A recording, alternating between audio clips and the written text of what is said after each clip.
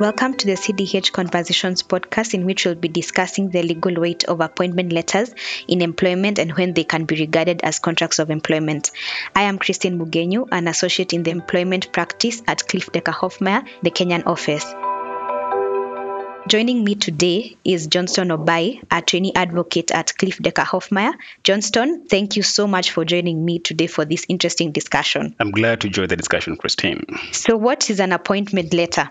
Normally, employers issue appointment letters to successful candidates who have been selected for the job with a view of providing a more comprehensive contract of employment at a later date. Essentially, these letters of appointment capture the details of the employer, the employee, the nature of work, remuneration, and when the employee is expected to report to work. An employer may also choose to include any other additional information. It is important for an employer to understand the legal implications of appointment letters. Some employers are of the view that letters of appointment are not really contracts of employment and can therefore be unilaterally revoked by the employer.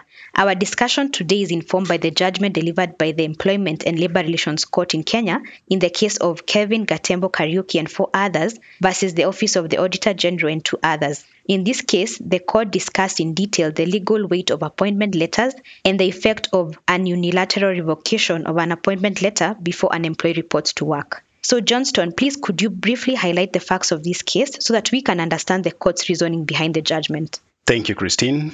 So in the Kelvin Gatembo case, the Office of the Auditor-General advertised job vacancies in the local dailies. The petitioners, Kelvin Gatembo Kariuki and 4 others, applied for these openings, among other applicants, of course. They were interviewed on 1st February 2019, and upon being successful, they were invited to collect their letters of appointment on 14th August 2019. They accepted the letters of appointment and signed the letters ready for the assignment of duty effective 15th August 2019, as instructed in the letters of appointment. However, before the 15th August 2019, they were advised by the Auditor General's Human Resource Manager not to report on the given date, but instead await further instructions on procurement by the Auditor General's Office of adequate office space and equipment. They waited in vain. As a result, they moved to the Employment and Labor Relations Court, alleging that the respondents, that's the Office of the Auditor General, violated their rights under Articles 27, that is, they were discriminated against, Article 41, they were denied fair labor practice, and Article 47, they were not given reasons as to why they were not absorbed into employment.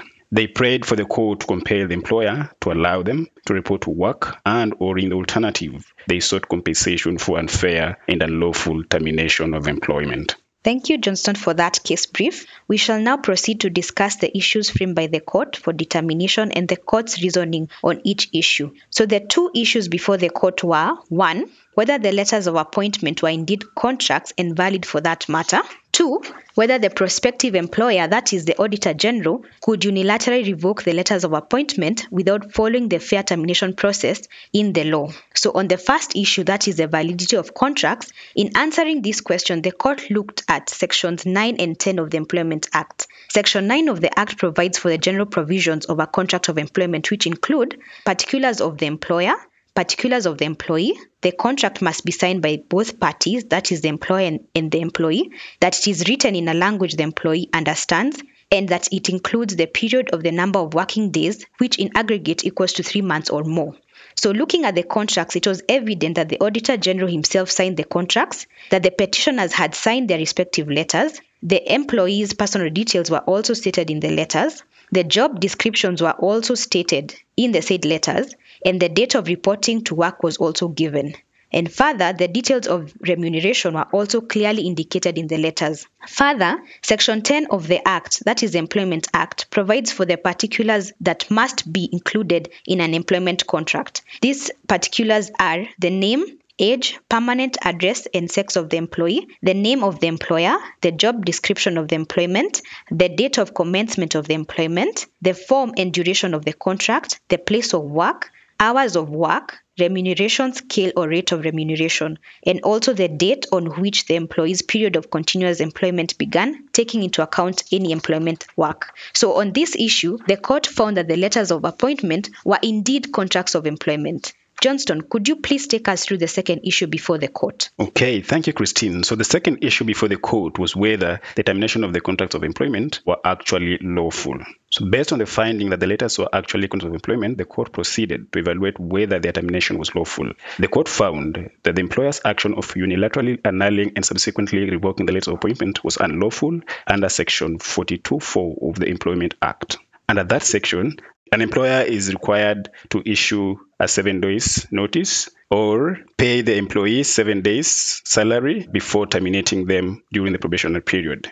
The employer's argument that the revocation of the letters of appointment was due to them having been issued in total disregard of the human resource policies and procedures did not hold water. Furthermore, the court held that the petitioner's contracts were within the probation period of 6 months at the time they were terminated. The petitioners reported for duty but never started working and so did not serve the period of 6 months. The Auditor-General unilateral annulment of the petitioner's contracts was unlawful under Section 42(4) of the Employment Act, as the petitioners were entitled to 7 days salary in lieu of notice. Importantly, the court held that the petitioners could not claim under unfair termination law, theirs having been probation contracts terminable by 7 days notice or 7 days salary without the necessity of a hearing or giving of other reasons in justifying termination. The court declared that the contracts of employment by the employer and the employee were valid and were unlawfully terminated by the employer, and as a result, the employer was ordered to pay each of the petitioners 7 days salary in lieu of notice. That is the end of the court's decision, Christine.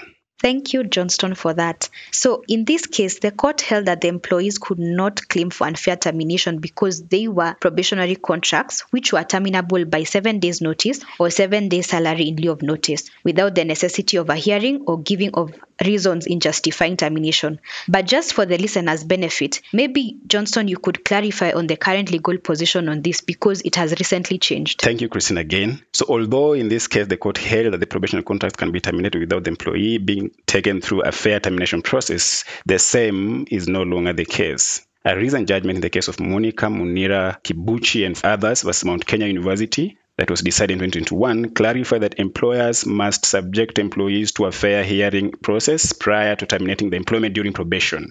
Thank you, Johnstone, for that. So, in summary, letters of appointment that contain all the particulars found in Section 9 and 10 of the Employment Act are deemed to be contracts of employment. Employers cannot therefore unilaterally revoke letters of appointment, but can only terminate the contracts in accordance with the termination clause and the Employment Act. This brings us to the end of our discussion. Thank you all for listening. The views and information expressed are those of the contributors at the time of publication and do not necessarily present those of the firm. All content is provided for general purposes only and does not constitute legal advice. We make no representations, warranties, or guarantees, whether expressed or implied, that the content on our podcast is accurate, complete, up-to-date, or reflects the current law. We accept no responsibility for any loss or damage, whether direct or consequential, arising from reliance on the information which is presented here.